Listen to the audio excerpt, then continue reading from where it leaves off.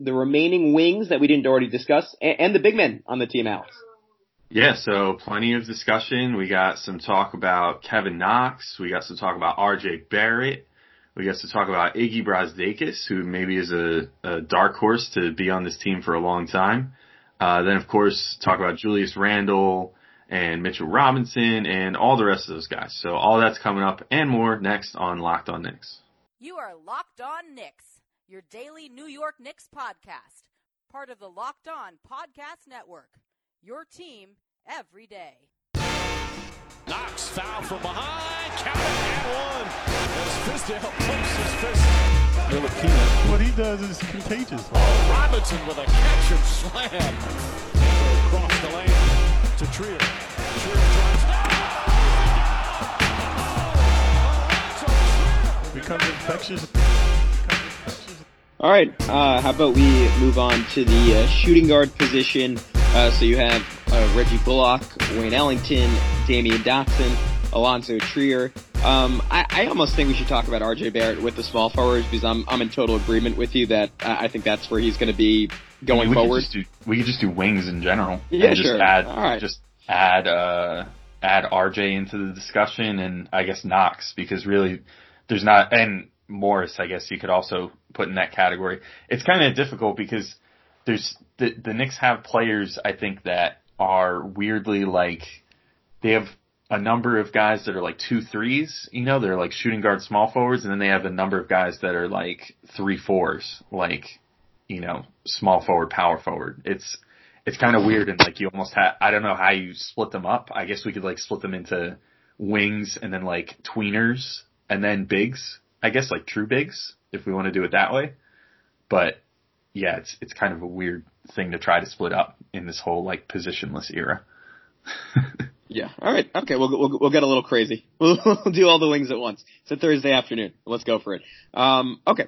So I think this conversation probably has to start then with RJ Barrett because he's sort of the one guy that is definitively part of the Knicks' future. And I'm so intrigued to see how he finishes out the rest of the season because I thought in a lot of ways Mike Miller was going to be better for him than anyone else in terms of playing with a lot of spacing and more shooters and an offense that gets him on the move and allows him to get easy buckets without simply going one-on-one off of maybe generating switches off the ball and quick hitters off of post-ups against smaller guys. And we've seen bits and pieces of that, but he certainly hasn't been the centerpiece of the offense in the same way that Marcus Morris and Julius Randle are, though obviously he got a chance to do some of that last night and wasn't very efficient with it against one of the better defenses in the NBA. But I guess I just want to see if that can change going forward and if kind of similar to Kevin Knox last year, if he's going to completely fall off after a hot start or if he can sort of rediscover his stroke and refine everything and get it all together. So how do you feel about RJ going forward and his recent drop off? And to me, Alex, at least, the thing that stands out the most is he's really, really stopped picking up assists like he was early in the season, where he looked like one of the better passing non-point guards in the NBA. Yeah, it doesn't worry me too much though, because I think a lot of that has to do with role at this point. It seems like Miller has him in more of a traditional shooting guard role or traditional wing player role, where he's getting the ball, where he's pretty much just being put in places to score, rather than earlier in the season he had those high assist totals because Fizdale, and I would actually say this is one of the smart things that Fizdale did in many ways. Fizdale had him playing point guard and, running the offense for long stretches of time, and of course that led to more assists.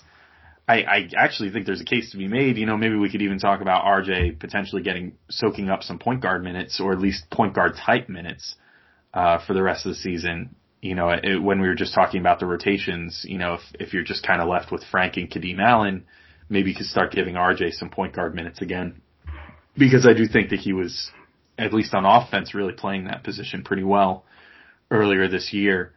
But right now, the drop off in assists per game doesn't really bother me too much, because I think that's just kind of how Miller wants to play him. I think Miller right now is trying to, in large part, rebuild him, into and fix his offense, because his offense had fallen off so much. So I think that has a lot to do with it too. It's like focus on one thing at a time. Don't worry about being a distributor because we really just need you to shoot the ball and start doing it efficiently again. But as far as the overall for him, if it was Kevin Knox, for example, like you just invoked Knox a minute ago. If it was Kevin Knox and what's happening to RJ now was happening, which it did actually almost to a T. There's a lot of parallels between their two rookie seasons. I can remember being more worried about Knox because with Knox there was always questions about his motor and his defense and this and that and the other. And with RJ, I'm not as worried because RJ is at least still providing at least passable defense, which is all you can really ask. And I know just from everything from before the draft and from this off season and from, reports that come out from the team, from different players on the team and stuff like that RJ's never going to stop working towards getting better. So I'm pretty well convinced that his shot will come around and it's not going to be an if, it's going to be a when. And I think it's just a matter of being patient with it. But clearly the kid has all the tools. And I don't know, there was a point at the beginning of the season where I was like, oh, I think he could be a number one option star on a team. I don't know if I'm quite that bullish on that at this point. And maybe I'm now more thinking along the lines of I could see him being a secondary star on a really good team once he kind of matures. But there's absolutely nothing wrong with that. And if he's a star at all, even if it's a secondary star, that's still a win for the Knicks because that's never a guarantee, even in the top 3 of the draft.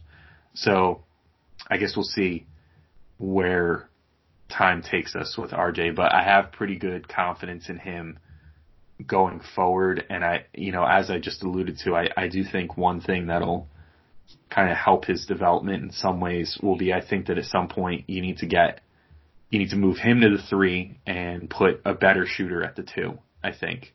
And that'll start to unlock RJ a little more as well. Yep. I'm in total agreement. All right, let's kind of go through the rest of the group. It's an interesting mix of guys that I think are along for the Knicks and maybe even a greater majority that will likely be gone by the end of the year. And I think some that we could talk significantly less about on an individual basis. Yeah. Marcus Morris, I was going to say we could pretty much skip because we just did a full episode on his future with the Knicks. All I want to say is, and I said this before and I'll reiterate it, I'm not opposed to him being on the team for the next 4 or 5 years. I think he has a game that's really well built to age incredibly well into his 30s. I mean, a really high level shooter at this point, someone who gets by more on strength than quickness and skill than overall athletic ability.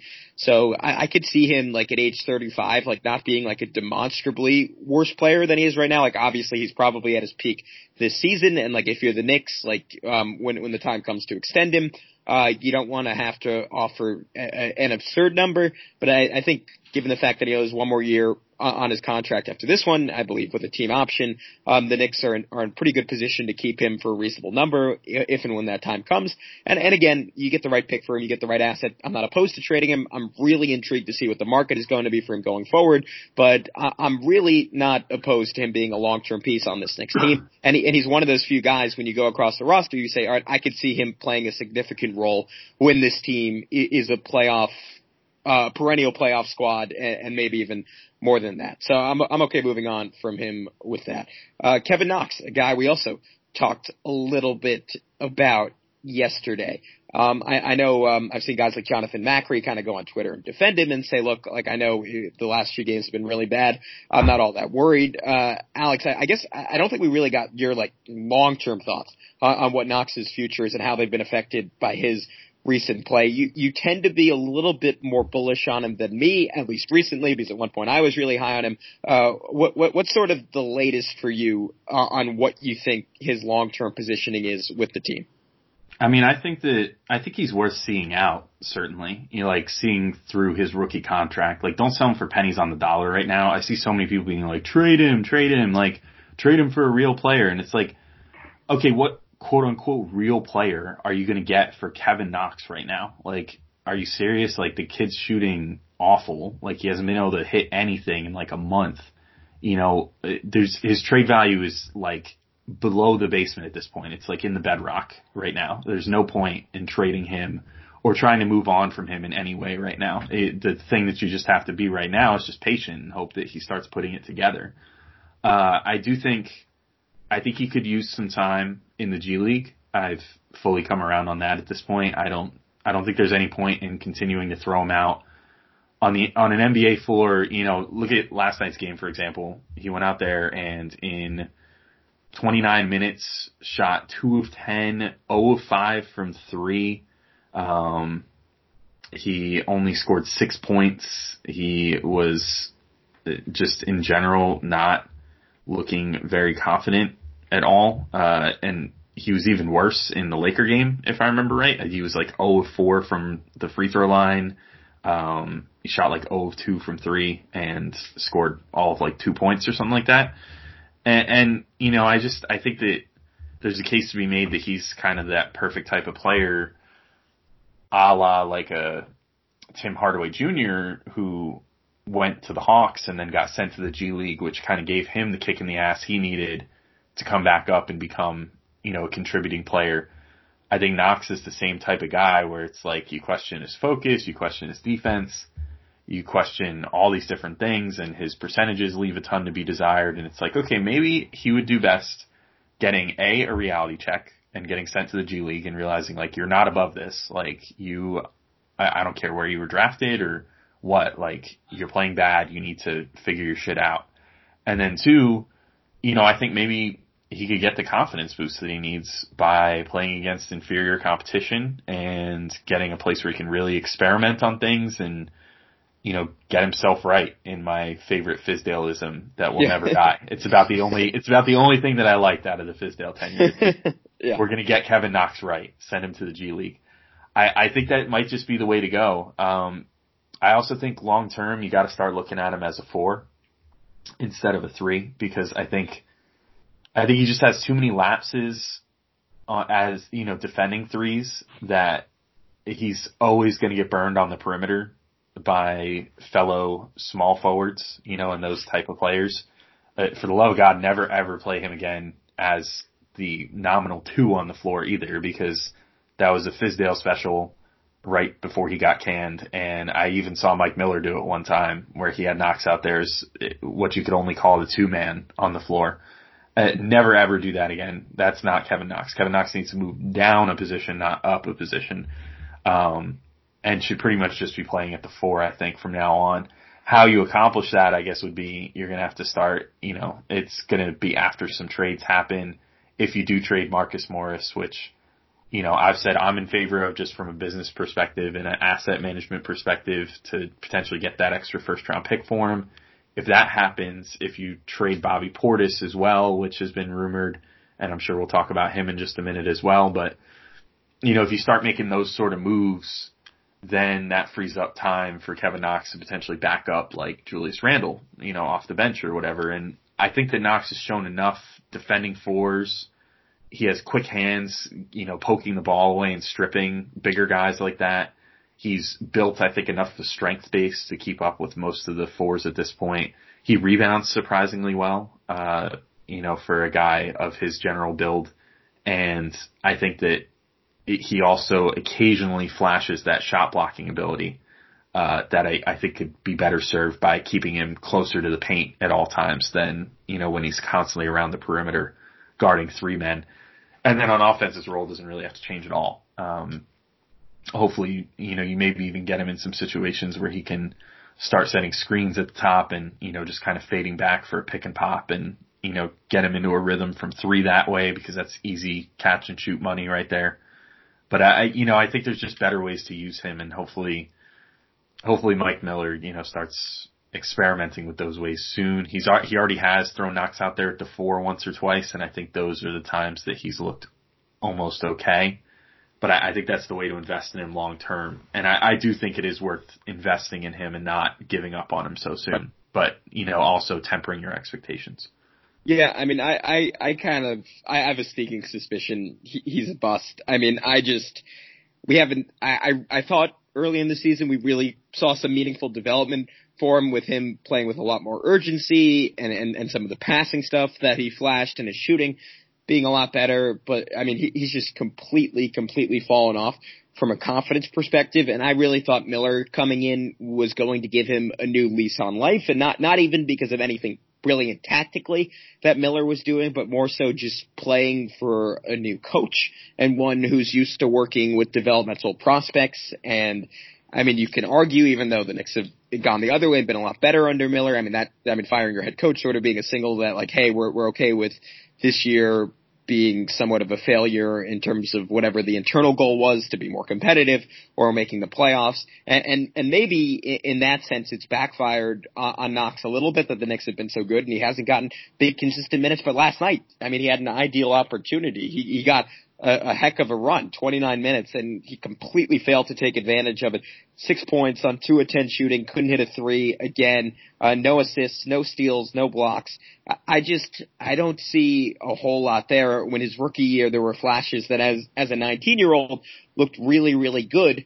You gotta keep adding to it, and it has to be a sort of linear progression, even if that's not what always happens in the NBA. I think more often than not, it's a bad sign when it isn't, and right now it's not for Knox. So again, like you, I don't see any point in trading him now. I mean, this is the lowest his value will ever be.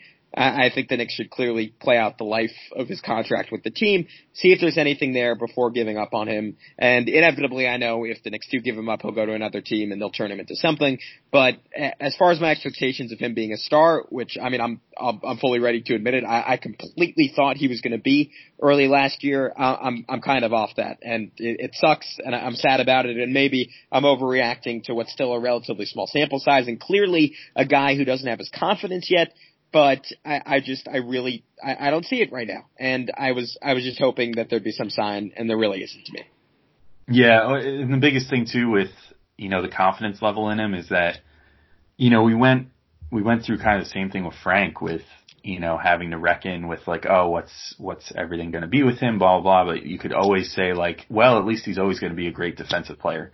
With Knox, he doesn't have that defense at all. So it's like, if he can't figure out the offense, then yeah, he's a bust. Like, cause he's never going to be a plus defender. Like, he's at best going to be a neutral defender, and you would want him to be a plus on offense. But I guess we'll see with him. It is still early to tell though. He is still only 20 years old. So it's definitely, and he's a young 20, he's not going to turn 21 until this August. He always turns a new age right before the start of the next season. So it's definitely worth waiting on him. All right, we're going to take our first break, but first, just a reminder, today's show is brought to you in part by MyBookie. Are you the type of fan that knows football so well that you could choose any game and call it? Well, MyBookie is the place for you because they let you turn all your sports knowledge into cash in your wallet. Between football season, the NBA, and college basketball, it's time to get off the sideline and get in on the action with MyBookie. If you're the kind of guy who likes to bet a little and win a lot, try a parlay. For instance, if you like a couple of the big favorites this week, parlays are perfect because they let you bet multiple games together for a much bigger payout. So if you're going to bet this season, do the smart thing and go to mybookie.ag because no one gives you more ways to win. And if you're tired of watching games from the couch with nothing to gain, MyBookie wants to get your mind off everything else and back on that game. If you join right now, MyBookie will match your deposit halfway, all the way up to $1,000. That means if you deposit $2,000, you get an extra $1,000 in free money to play with. Just enter promo code LOCKEDONNBA to activate the offer. Once again, that's promo code LOCKEDONNBA to take advantage of MyBookie's generous sign-up offer.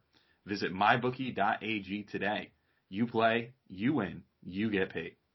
We can move on though to, why don't we talk about the guy who kind of did well in the last game, Damian Dotson.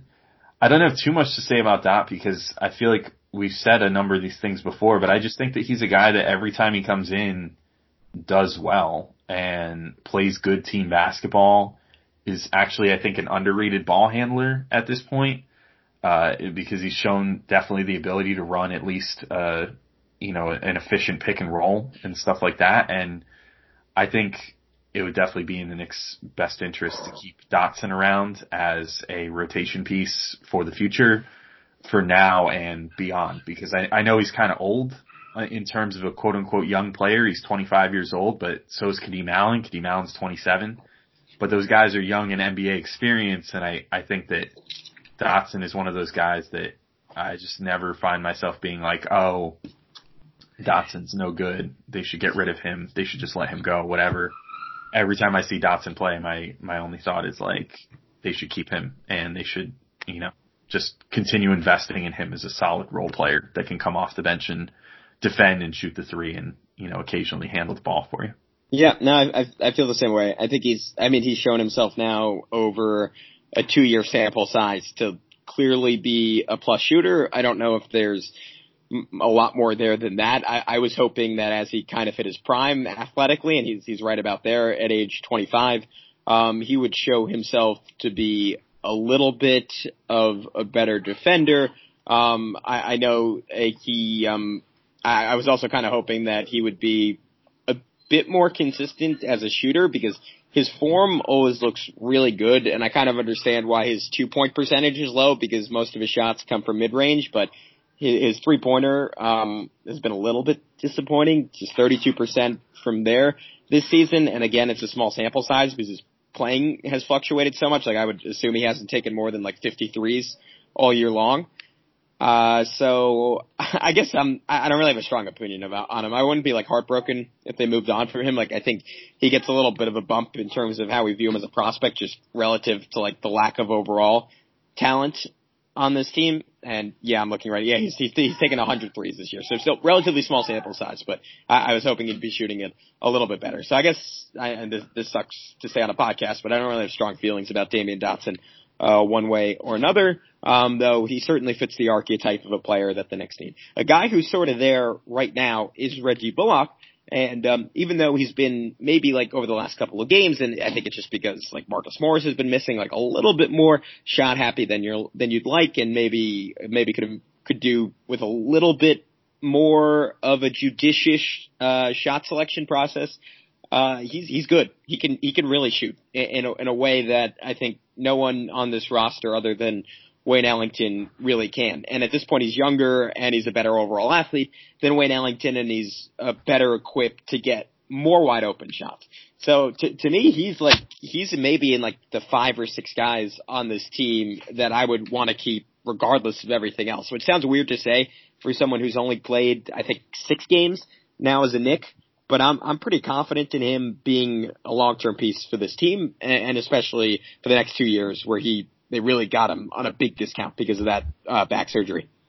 Yeah, I agree. I would definitely not mind keeping him. I also, like, if they got rid of him, I would not be super heartbroken either, I guess. I'm in kind of a weird place with him.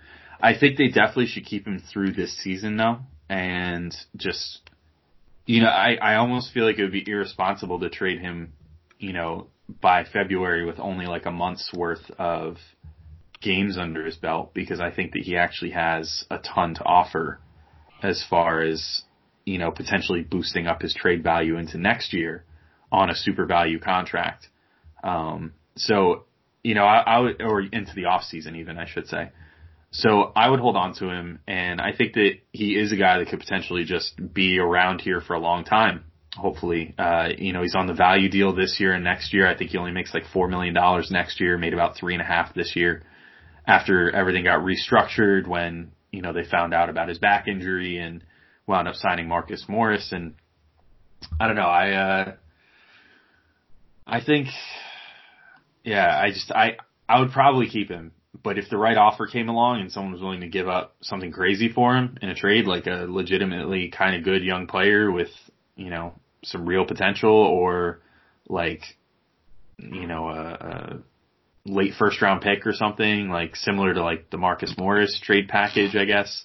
Maybe like a little less than that, obviously, because he's not nearly the caliber player that Morris is. But I would definitely listen to any offer and take anything that I figured to be a plus deal for the Knicks, but I also wouldn't be running to trade him or like making calls around the league just trying to push him off on other teams because he's definitely worth keeping around, plays good defense when he's engaged, shoots the three well, isn't too aggressive when he's not being asked to be, like you said, the last couple games kind of notwithstanding, because I think he was trying a little too hard to fill the void, but very, very good player.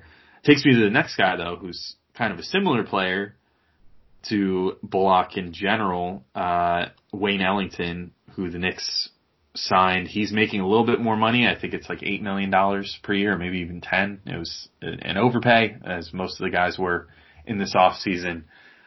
Long and the short of it is, if Wayne Ellington can prove that he can shoot the ball, at like a, whatever, like 38% clip over the next, basically back at his career average over the next, 3 weeks before the trade deadline, I would ship him out to the first team that offered me a second round pick for him, just because I don't see him having a long-term future with the team. I don't think that he's entirely necessary to keep around as like a veteran leadership type of guy. And I think you should just extract whatever value you can get from him, because chances are you're not going to exercise your team option this coming off season on him and keep him around for next season. And he's probably just going to walk and go to some other team. No, I'm in total agreement, Alex. And I kind of want to go over a guy who I see being around a little bit more long term, and that is Iggy Brazdeikis, who came in the other night against the Jazz. I thought had a couple of really good sequences. I think we touched on that a little bit in part one of this podcast. And I like his game, and I want to see if it translates to bigger minutes. Like, obviously, like any rookie, he's going to have his struggles, but like, can he defend at an NBA level? In a real game that's not a blowout, can he score with some modicum of efficiency? Because I sort of like the outline of the player that's there. And in some ways, I think a lot of his skills are needed. Like, not that he necessarily profiles as an elite shooter, but if he's even a plus shooter, that's someone who belongs in the rotation long term. And the fact that, unlike someone like Reggie Bullock, it looks like he has a little bit of a pump and drive game, kind of similar to Dot, but maybe being a little bit bigger, being a little bit more built, he eventually is better in that respect. I think there's upside for him to be a pretty good option around the Knicks long-term core of R.J. Barrett and Mitchell Robinson. It's just kind of hard to tell right now because we haven't really seen him against NBA competition for any significant sample size. Yeah, what's good, though, is that he's getting a lot of opportunity down in the G League to kind of hone his craft. But yeah, the brief sample we saw the other day was really good. I mean, he's very, I don't know, he's like weirdly fluid for someone that looks like they have no fluidity to their game. And I liked him as a scorer dating back to Summer League. And I think that he has potential to be kind of a 3-and-D-esque guy, but a guy who can actually put it on the floor a little bit too, and make the right reads and, make kickouts out of his drives and stuff like that. I don't think he's a super athlete or anything, but it looks like he gives 100% all the time, and that's really all you can ask of pretty much any player in the league. So I like the potential for Iggy. I think to your point, yeah, I think like if he develops properly, there's a chance he could be a core piece for a long time. You know what I just randomly thought of? Like off the top of my head, I don't know why this thought just came to me. Imagine if you could like mix Iggy's like mindset and motor and everything with Knox's physical tools. Would we be talking about like a definite surefire piece on the Knicks right now? Yeah.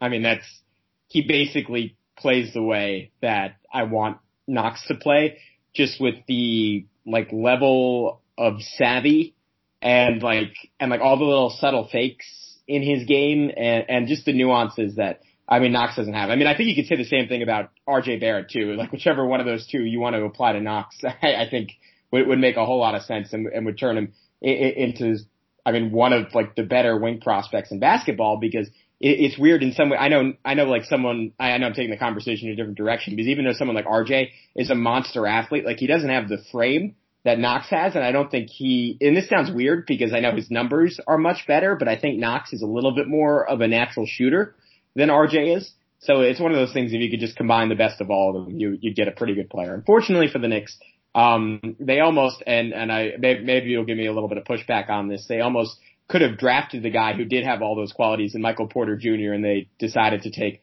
Knox ahead of him. Though obviously RJ does some stuff passing that Porter can't, but it's interesting in an alternate world where they had taken Porter. I think you'd sort of have the outline of the guy you're talking about. Yeah, I don't think it would have been a really tough sell to take Porter though, because like he had to sit all of last year. His injury situation is always going to be something to worry about. Like, I can understand getting kind of caught in the moment right now because Porter's put up a few good games, like, to start his career, but ultimately I'll need to see that he can stay healthy for extended periods of time because his whole career, he's kind of dealt with that, and his whole family. I mean, it's weird. You don't want to like classify someone based off their family or whatever, but the whole Porter family cannot stay healthy. Like, they've all torn their ACLs multiple times. Like, you know, they've all had all these injuries that are like, his brother Jonte was going to be a good, like, probably lottery bound NBA prospect as well as him, and probably could have come out the same year as him and went back to school and then tore his ACL. And then, like, now, as far as I know, I think he's back at school. I don't think that he actually went for the draft last year. But his career has been like kind of derailed by injuries. Like, I don't know. It's weird not to turn this into a Michael Porter Jr. discussion, but I also think the Knicks would have just caught endless crap last year for taking a guy that was going to be injured all season, and maybe wouldn't have even gotten the same payoff this year because he would have come back under Fizdale, which he wouldn't have looked nearly as good under Fizdale as he does in a real system in Denver with Malone. So yeah, that's a whole thing. It's a fair point. I was just, the reason I got into that is because I had like that same debate with, like, I can't remember who, someone on Twitter was pushing back on that, and it's certainly like a reasonable argument. Like, my thinking at the time, and I mean through today, is like, I'd rather take a risk on like injury when I'm fairly sure the guy is going to be really, really good when healthy, then, and I mean, again, not that like, obviously, like, it would be absurd to say like people knew like Knox was going to be a bust, and like I was literally the guy who was saying he was the most likely person on this team to be an all-star this year, so it'd be hypocritical to just like be totally revisionist and say, all right, well, we all knew like that he sucked, but like I'd almost prefer that to like a project. And I guess my point is, like, everyone you draft is a risk for one reason or another. Like, injury isn't the only risk when you take a draft, and Knox was far from a sure thing when the Knicks took him, but that's a completely different conversation, and I can't believe I got us that sidetracked because Iggy Brazdeikis is worth talking about in and of itself. I guess the follow-up question with him, at what point this year, if ever, do you see him playing a significant role in the rotation, or do you think that's not something until he gets another offseason of development? No, it's going to happen. If the Knicks actually make the trades and, you know, get rid of some guys and clear up playing time in that way, then you'll start seeing Iggy more towards the end of the season. Or even if the Knicks like don't trade some of these guys, you're going to see them start resting some guys down the stretch, I think, because, you know, it's going to be like a lot of these guys are on 1-year deals. A lot of them they're probably going to turn down, you know, the second-year option, and they're not going to want to like leave them out there for the potential of injury, you know, when there's already enough film from them this season that they can get a new deal in the off season. Like, it'll be kind of similar to what they did with DeAndre Jordan last year, where they kind of, like, towards the end of the season, they just started DNPing him just to be like, all right, like, you know, we need to just play all the kids now, and, you know, there's no point in playing you, and we'll leave you healthy so you can chase a new deal, which is actually like doing a favor to the player at that point.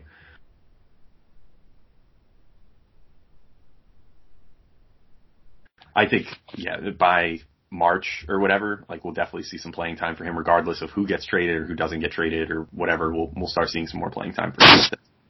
Yeah, I'm with you. All right, last guy who we haven't touched on is a little bit of a tougher conversation, Alonzo Trier, who, I mean, by and large was so spectacular last season. I had really high expectations for him this season. I mean, I think I remember when we were making our bold preseason predictions, one of mine was that over the first half of the year, like pre-All-Star break, so I guess a little more than the first half of the year, he would average like less than 20 minutes a game.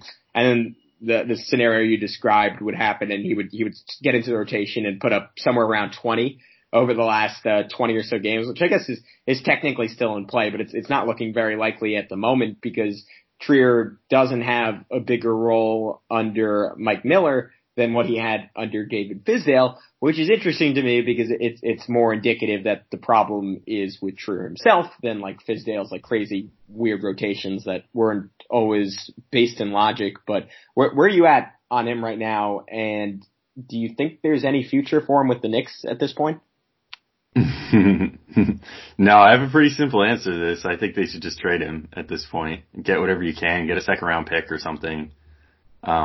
Mostly because, like, I don't want to be tasked with, like, I think no matter what, he's gone at the end of this season. Let's put it that way. I think because he's going to be a free agent, and the Knicks will have early bird rights on him, and they'll have restricted free agent rights. But based off how things have gone, I can't imagine that they're going to match a deal for him or something, or try to re-sign him in any way. So I would just trade him at this point. If you can get a second round pick from some team that thinks like, oh, look at what he's been able to do so far with scoring off the bench, take advantage of that. Take take a pick off somebody and just call it a day. Cause I don't think that I don't know. I just don't think he's worth keeping around at this point. Like, I know that you and I were both really high on him coming into the season. I thought that he was I was hoping that he was going to turn a corner and become more like a spot up player and stuff, but that just doesn't seem to be the case. It seems like the only gear that he has is being an ISO player and coming in and essentially taking over the offense and making it about getting his own shot and stuff. And I'm just not into that anymore. I'm like, well, this was cute your rookie year when, we didn't have anybody on the team that could do anything. But when you come in here now and there's actually players that can play and, a lot of times now, especially under Miller, this team actually plays, somewhat cohesively. I just don't think that there's a place for him here anymore. So I would just trade him. So to shortly answer your question, no, I don't think he has any future on the Knicks. And even if they don't trade him, I still don't think he has any future on the Knicks. I think he's gone after this offseason. Yeah, I don't know. I mean, I want to push back on that, but nothing we've seen this year really allows me to. I mean, the only thing I'll say is, you look at his shooting numbers and it's clear like what a talented scorer he is. And when he comes in, like, I think he's at times played a little bit more unselfishly and with like a little bit less than tunnel vision. Like what's bigger than a tunnel? Can we say like, I don't know, aquarium vision? Like he's in a tank? I'm not sure.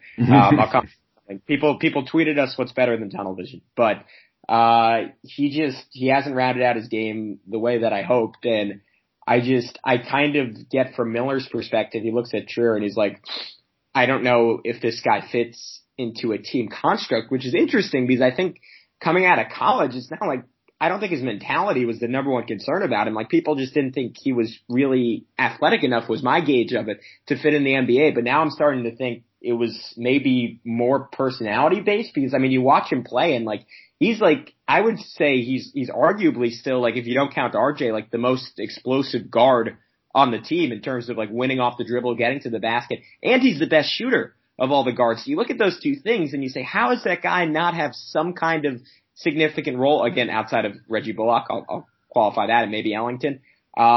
It's stunning to me, and I guess it comes down to just like how he plays the game. And then you look at some of the off the court stuff, and Alex, I don't think we've ever talked about this on the podcast, but you can look at his Twitter, and he's literally like liking anti-RJ Barrett tweets. Like unless I got fooled by like a Photoshop or something, I've seen that happen multiple times now, and it's weird, and especially from a guy who's like 23, 24 instead of a 19-year-old.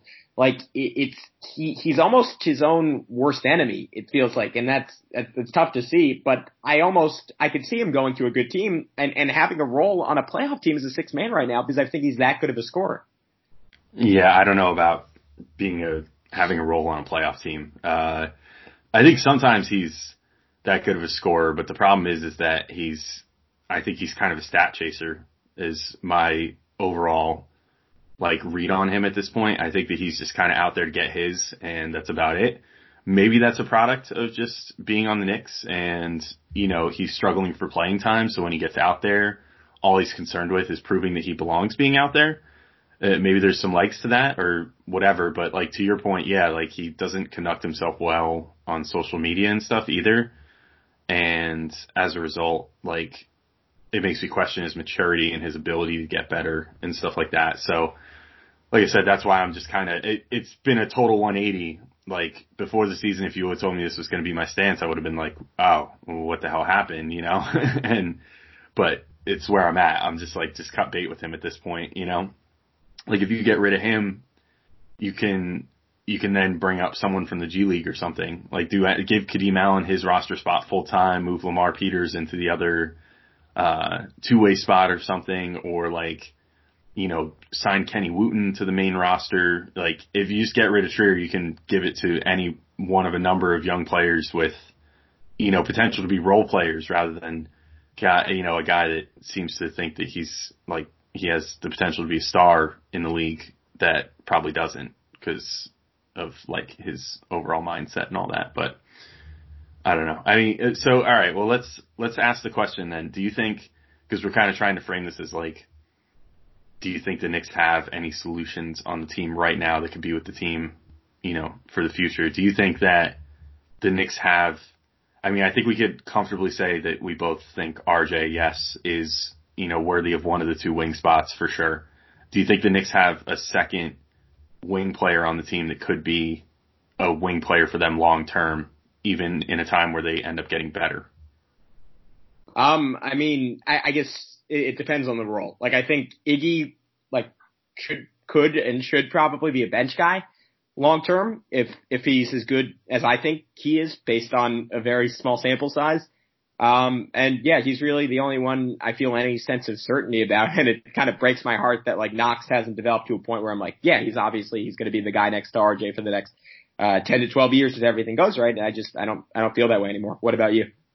Yeah, I think that Iggy could develop into something. So I do have pretty high hopes for him. I think Bullock could potentially stick around with the team for a while. He's 28 years old. Like, I think he's like in his prime now, I would say, you know, as far as his basketball abilities and stuff. But I think that there's a good chance, like the Knicks will definitely pick up his option for next year if they keep him and don't trade him. And then beyond that, they may even be able to re-sign him in the summer of 2021 and hopefully keep him around as kind of a steadying veteran for a while. So he's one guy that I think definitely has a future. Knox, it's TBD. I mean, I haven't totally given up on him yet. I wouldn't even say I'm close to totally giving up on him yet, but I also don't have nearly as much confidence as I used to in him anymore. So he's going to need to start turning things in a different direction soon. But, you know, also with the caveat that he's only 20 years old and only in his second year, and we always kind of knew he was going to be a project. So it's a tough read, but I think that Knox has a place on this team on his rookie contract for sure, all the way through. Like I wouldn't sell low on him just to get him off the team or something, because I actually do think he has a good attitude and seems like a nice teammate and everything else. Yeah. Wayne Ellington, I would trade. I already said that. Trier, I would trade. Dotson, I feel pretty confident in keeping around he's going to be a free agent this offseason. I would try to sign him to a relatively affordable contract and keep him as a bench piece, because I think that he could actually be a contributor on this team, whether the team is good or bad. I just think that he's a contributor, period. So I do think he's a good piece. Marcus Morris, I mean, we were split on, but I mean, if the Knicks keep him past the deadline, I definitely want them to re-sign him in the summer, and I hope that comes to fruition. If he leaves for nothing, that would be really disappointing. So, you know, if they keep him, I hope that he re-signs, and I could see him being kind of a veteran leader for a few years during the transition period of this team from being like a young team to being hopefully an experienced team that actually learns together and can grow into something better. And then, as I said, Trier, ship him out. And that's pretty much it. That's like all of them. So to answer it, I think that there's actually, I think, a number of guys on the team that could be with the team longer term and potentially be here when they get good again, or at least better. I don't know if any of them other than RJ and maybe like Iggy and Dotson, I'm not sure if any of them would be here longer than like 3 or 4 years, but like for the Knicks, that's a pretty damn long time. Yeah, I mean, that's an eternity. Yeah, I mean, I'm with you. I said it initially, but I'm totally with you on Morris, and same with Dot. All right, let's get into the big men, and why not start with the highest paid of the group, Julius Randle. It was interesting because I never really wanted him on the Knicks. I was ready to ship him off from day one. What we saw under David Fizdale, further entrenched myself in that opinion, and really locked it in. And then he played exceptionally well over the first 13 or 14 games under Miller. Hit a rough patch the last 5 or 6, but you see what he can be at his best with a good coach in a functional offense. And the one issue with Randle that I will always continue to have is if your two highest priorities are RJ Barrett and Mitchell Robinson, and I don't see, outside of obviously whoever they draft this year should immediately slot into that spot unless they totally blow the pick. I just think the other 3 guys on the floor have to be really good shooters, and Randle is not that. I know he flashed it over 13 or so games, but we've gone back and forth on this, but I don't think he's even an average shooter. I think he tops out as a guy who over a large sample size isn't going to hit more than 33 or 34% of his threes. And I don't think that's good enough. If your star wing isn't projected to be an above average 3-point shooter, that could change. RJ's still really young, but right now that's what we think of him. And you have a center who is excellent in a lot of ways, but isn't going to be someone who ever really spaces the floor from 3. And I know Mitch has a decent touch from the free throw line, and maybe 6-7 years in the league, that's something he can fully incorporate into his game. As of now, I don't think that's a possibility. So for all that being said, I honestly, even though he's played great at points this year, and I don't think it's his fault, I don't really see Randle as a long-term hit. But I have a feeling you're probably going to disagree or at least push back on that a little, Alex. Well, I think Randle, I don't necessarily think that he's a long-term guy in the fact that he could be the Knicks' best or anywhere close to their best player when they're good. But I think that he could be a fine sort of, in the same way that Morris sort of is this year, I think he can be sort of a fine, fill-in level star player, he certainly has the right, mindset to absorb being a star player for a little while. You know what I mean? And he kind of already proved that this year, even during the Fizdale time when he was really being driven into the ground, he never wavered and was good. So I think if he's coached right, he could be a good player, and I think we've seen that under Miller. As you mentioned, he's had kind of a rough patch lately, but every player has rough patches. He's not a legitimate star player. He's a very good player. I'd say he's above average, but he's just not. He's not a great player that's going to give you that fantastic output every single night and be efficient every single night and all that stuff. But honestly, even some of the best players in the league aren't efficient every single night. I think it's just more noticeable with Randle because he's not surrounded by as many good players as, other mid-level, good players in the league. So anyway, to answer the question, I could see him maybe sticking around here long term. He's definitely, he's here for 2 years no matter what. Unless they trade him or whatever, but he's here this year and next year more than likely. Maybe they'll trade him next year by the deadline if some team feels like he could put them over the top. And if that happens, then more power to them. That would be a fine trade by me. I wouldn't be heartbroken over losing him. But I could also potentially, depending on how things go then with drafting and, what the prospects are in that big 2021 free agent class, if the Knicks find themselves in a place where they're okay, the rebuild's still kind of going, we're not going to land a star in 2021, I could see them maybe picking up the third-year option on Randle's deal or giving him another deal that's a 2+1 or something like that again, and just kind of rolling with him for a while because I think he's, hopefully you'd want other players to surpass him, but like I said, he's good enough to be kind of like a lightning rod, for now and just be the face of the team or whatever and, take the shots that need to be taken and all that jazz. So I don't think he's a perfect solution. I do think his 3-point shooting is better than the number that he's put up this year so far. He's at about 28.5% right now. I think his real number is a little lower than when he was on that hot streak, but I think he will realistically, for the rest of the season, probably shoot about 35% from 3, which is pretty good for a big. If you consider if you consider like Porzingis, for example, who the Knicks used to have and had a rep as a like 3-point sharpshooter, he has only shot like 33-34% most years of his career. But because of his reputation as a shooting guy, that was kind of good enough. So if Randall can shoot 35%, I think that would be more than fine as far as spacing, like you said. And I think he can probably hit that number for the rest of this year. Well, I want to point out, I think, sorry, my dog is losing his mind in his sleep in the background. No, it's okay. He clearly agrees with my take. Yeah, no, it's obvious. Actually, he's a big Randall stan. I mean, we've gotten into a lot of heated arguments about it. My only pushback on that is I think the difference between Porzingis and a guy like Randall is Porzingis makes a substantial difference shooting that number because he's shooting it under fairly tight coverage and is respected as a shooter. And that's different than Randall like hitting 35%, which I mean, he hasn't done yet, but if he does, of relatively wide open threes that defenses are pretty content to give him. And I mean, you see the way Randall even under Miller, he shot 36% from three last year for what it's worth. So he has done that over a whole season. Sure. But again, that's on like, that's for a sorry, guy 34.5%. Sorry. My bad. Okay.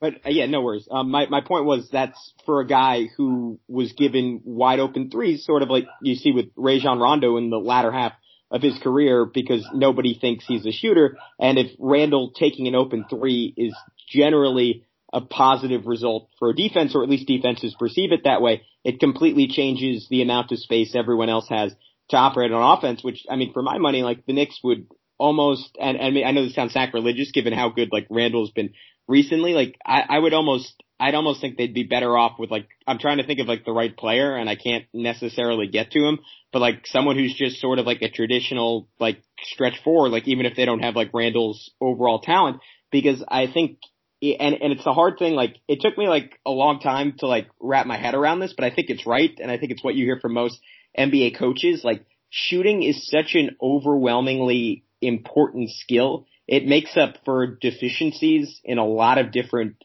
areas. Like it was interesting. Like I was having this conversation with my friend the other day, and I know people love when I talk about my own basketball experience and relate it to NBA players because those things are totally comparable. And I was saying, like, like you're like objectively like a much better basketball player than me. But when we play pickup, like you usually play, or at least how I play is like 2s and 1s. And like I'm like a better shooter than this person, even though they're better at every other skill on the court than I am. And I'm like, but I'm probably more valuable than you because like I'm making shots that are literally worth twice as much as the ones that you're hitting at a higher rate. So it's a flawed comparison, and I'm probably oversimplifying it and dragging this conversation out too long. But my point is, I think Randall's deficiencies as a shooter and the fact that like it takes him being wide open to have some modicum of efficiency and defenses want him to take that shot.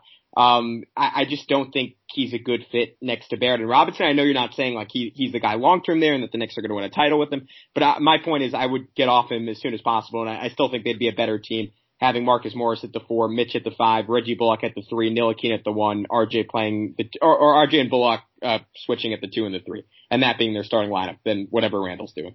I mean, I wouldn't be opposed to that either because I certainly love Marcus Morris too if they're able to keep him around. Let's move on though to Bobby Portis, who's great to talk about. I mean, I feel like I'm pretty short and sweet on this one too. I don't really like Bobby's game, and I think that he hijacks things a little too often. And if there's truth to the rumors that like the Knicks have some potential trade offers on the table for him, I would just like sift through them, find the best one, and send him to wherever at this point because I don't want him. I don't know. I don't like how he plays basketball. Like I think at his best he's okay. When he gets really hot shooting, he gets like really hot shooting and it can potentially take over a game. But when he's not really hot shooting, he hijacks and misses shots, and then he's not making up for it in any other ways. He's not a good passer.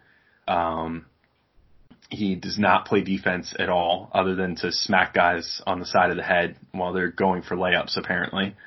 And I just don't want him. So I'd rather like just get rid of him. Like if there's any potential, deal out there for him, trade him and don't look back. That's basically where I'm at with him. And so in the scope of this show, I don't see any long-term role for him on this team. And if he makes it through the trade deadline unscathed, I am absolutely turning down his option for next year and absolutely not bringing him back. Like that's my stance on it, I think.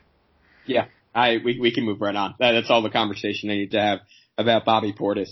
Let's save Mitch for last. Taj Gibson, a guy who started off the season. I made it very clear in this podcast. Like I was a big fan of him. Like I was mystified that David Fizdale didn't play him more, and I thought he did all of the little things that a lot of the other guys on the roster didn't necessarily do to win. Under Miller, where some of those things get done by structure instead of a player, I think Gibson becomes less valuable, and the stats I back that up to some degree. I mean, going into the Lakers game, the Knicks had a minus 22 rating per 100 possessions when Taj Gibson was on the floor. That means they were outscored by 22 points per 100 possessions when he was on the floor. And you look at the stats across the board with Gibson, and they were just putrid. They're the worst offense and the worst defense in the league when he's on the court. They shoot 8% better when he's off the court. And I mean, all that adds up to me is that it's indicative of how good of a player Mitchell Robinson is, and that Gibson is just a really poor fit with the starting lineup that already lacks for shooting, and he can't really provide it without giving enough defensively to make up for that. So I guess my core point is I like Gibson as a locker room presence. I just sort of wish the Knicks had a better option at center that sort of combined the best of what Portis and Gibson offer, and really just someone who can like space the floor a little bit. Like, I don't know, even someone like Robin Lopez, who the Knicks obviously had a couple years ago, would be picture perfect in that spot, but I think there's room to upgrade for whoever's playing behind Mitch. And it's also indicative of the fact that Mitch, if he can stay out of foul trouble, and if they think from a health perspective it's an okay idea, should be playing 30 minutes a night. Yeah, my thoughts on Gibson are basically, okay, first off, the guy that you just described, I think, if the Knicks could somehow, like, because Wayne Dedmon wants out of Sacramento, if they could somehow turn Bobby Portis into Dwayne Dedmon, and, you know, basically for the Kings it would just be getting off the second year of money that Dedmon's owed, but for the Knicks it would be like you get Dedmon for $13 million for the next 2 years, and then he only has a $1 million guarantee going into the 2021 offseason. I think that would be a great move for them, because I think that he would be the perfect guy to either start or to back up Mitch. Because I think that he offers a similar presence to what Mitch does out there. I don't think I've floated that idea on here before. I've definitely floated it like on Twitter and stuff that I like Dedmon, but that would be the move to me. As far as Gibson's concerned, I think that, like, kind of like what you said, I like him. To me, he's almost like the new Lance Thomas, if Lance Thomas was actually somewhat decent still. Like, I actually think that Gibson still has something to offer this team, but I don't think his best fit is being out there as the starting center. I think that he would be fine to come in for some backup minutes or whatever, just like quick stints here and there. But yeah, like he keeps getting consistently roasted by the other team's center because you're putting him out there against the best centers in the league, and Gibson wasn't even a center for most of his career. He's been a power forward. Like, he's very undersized to guard centers. Like, he's got the strength, but he does not have the length in the slightest to guard centers, or the ups to make up for the lack of length. So, which is understandable because he's like, how old is he? He's 30. Yeah, exactly. Yeah. So, you know, I think though, like, I would like to keep him around. I do think they pretty substantially overpaid him this offseason, which they kind of had to for everybody that they brought on. But if they reach this offseason and Gibson's like, oh, I kind of like it here, I'd like to resign, then I would resign him, but only after I declined his option for a second year at $10 million or whatever they paid him, because he's not worth that much anymore. I would try to pay him, $4 or $5 million and maybe even lock him up to a 2 or 3 year deal to kind of see him through the end of his career. Because I think that he is a very valuable locker room presence, it seems like, and just kind of the standard, like, good vet that you want on the team, but just not worth nearly the amount that they're paying him. And, probably shouldn't even necessarily be playing quite as many minutes as they have been playing. So, yeah, I'm with you. You summed it up perfectly. All right, let's wrap this episode up. Unless I'm forgetting someone, I don't think I am, with Mitchell Robinson, who I also think this is a pretty short conversation because his place on this team is clear, and it's almost more so about what you think he can be. And I guess an interesting way to frame that question, Alex, and I'm just going to throw it right over to you because I want some time to think about my answer. You can just take one guy off this Knicks roster going forward who's still going to be on this team 5 years from now. Do you go Mitch, RJ Barrett, someone else I'm not thinking of? Whew. Jeez. Yeah, it would probably be Mitch, yeah. Probably Mitch and then RJ, and then, I mean, people are going to, like, rage at me for this one, but I would say Frank would be my third guy that I would definitely, like, out of all the whole team, those three guys are the three that I'm most passionate about keeping on the team, because I really do think Frank is about to turn a corner. If Frank turns said corner and can start becoming a relatively efficient scorer, I would not hesitate to put him in the top spot for who I would want to keep on the team, which is bold, I know, when you've got like Mitchell Robinson, who's played the way that he has, and RJ Barrett with the pedigree that he has and the things that he's flashed. But I mean, Frank, if he continues, like if he could play like he did the other night, where he scored the 16 points, if he can do that consistently, like on a regular basis and in big minutes, forget about it. I mean, I would absolutely keep him over anybody else on this team, because he's the one guy that you know is going to give it on both ends every single night, which is rare. Mitch, on the other hand, category? Go ahead. What? No, I just said you don't put Mitch in that category of like a two-way guy. No, I guess but like Frank, how he looked the other day was a more complete player. You know what I mean? Like a guy that can score at different levels and can create for others and stuff like that. I shouldn't say he's the only guy that gives it all every night, because I do think that Mitch does too. Unfortunately, I think Mitch gives it too much some nights, which is when he gets into foul trouble and stuff like that. Of course, Frank does as well. Frank still has his moments where he gets into foul trouble. I think I definitely want those two. RJ, I think, also gives his all the time as well, but I think that RJ is more prone to, I don't even know what it is with him sometimes. You know, he's just prone to like, not disappearing, but like losing his confidence in some ways too. Like he looks pretty unflappable and all that, but the way that, you know, he starts shooting the ball sometimes when he's in his slumps, like especially if he doesn't start the game well, you could just kind of tell that, I don't know, he's still going through his motions, but it just looks different. You know, it just, maybe it's just me like not expecting the shot to go in then, but it always just seems like he kind of like at a certain point loses his mojo if he starts off badly. But anyway, yeah, like to answer your question again, like if there's one guy that I could keep for sure, like forever on this team, it would be Mitch, because I think he's still a game altering defensive presence. I think his offense has actually gotten better in the last year. I think, you know, it's still roughly the same thing, but he's just become so dominant at the rim running and catching oops, and, you know, offensive rebounding I think has gotten better in the last year with him. His rebounding in general I think is very underrated, and I think he's turning into already like one of the better rebounders in the league.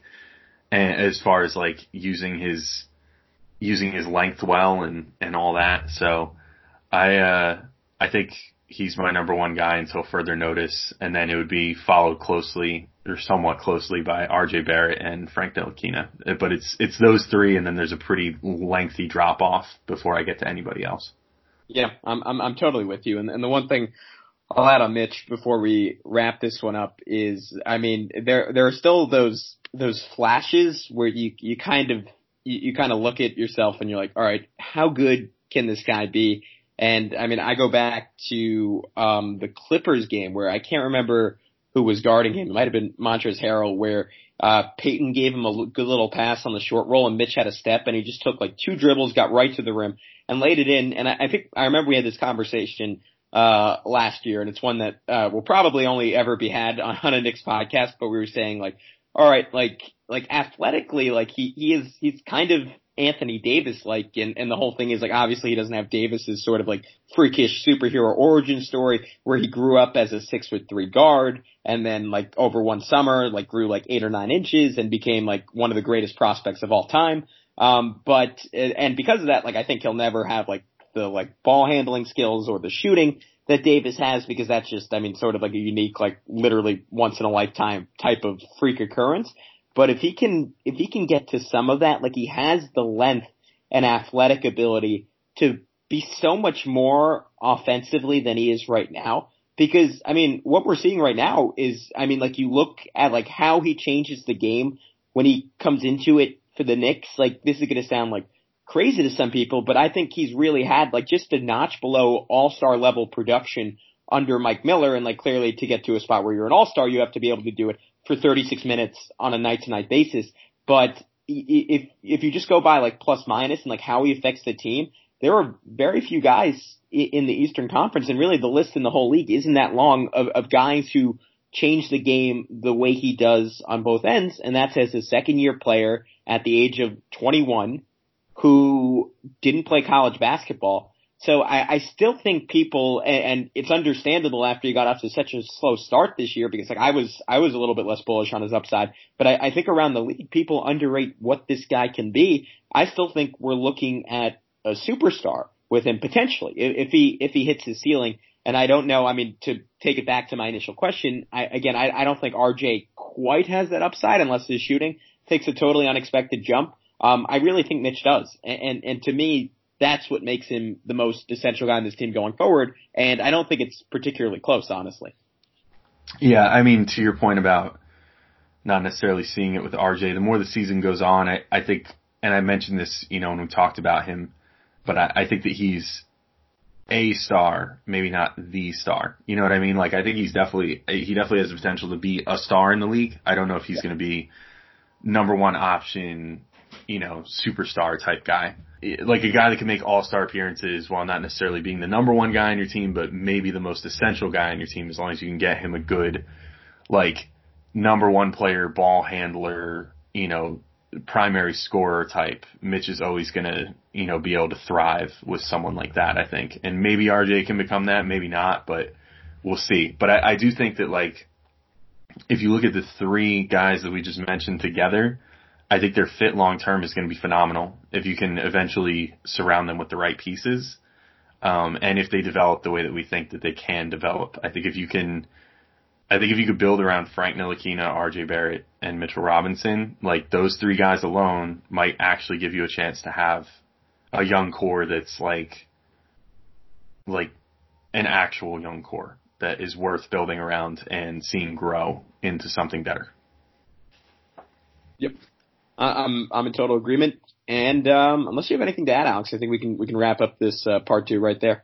Yeah, I think we're good to go. So that's it for today, and we will be back potentially tomorrow. But I'm actually covering the game at the Garden tonight for Sports Illustrated against the Pelicans, and then I'm actually going to be at the game on Sunday as a fan against the Heat. So. Potentially we'll come back tomorrow with a podcast, or we may just wait and recap both games for you guys on Monday. Either way, enjoy your weekend, and we will talk to you soon.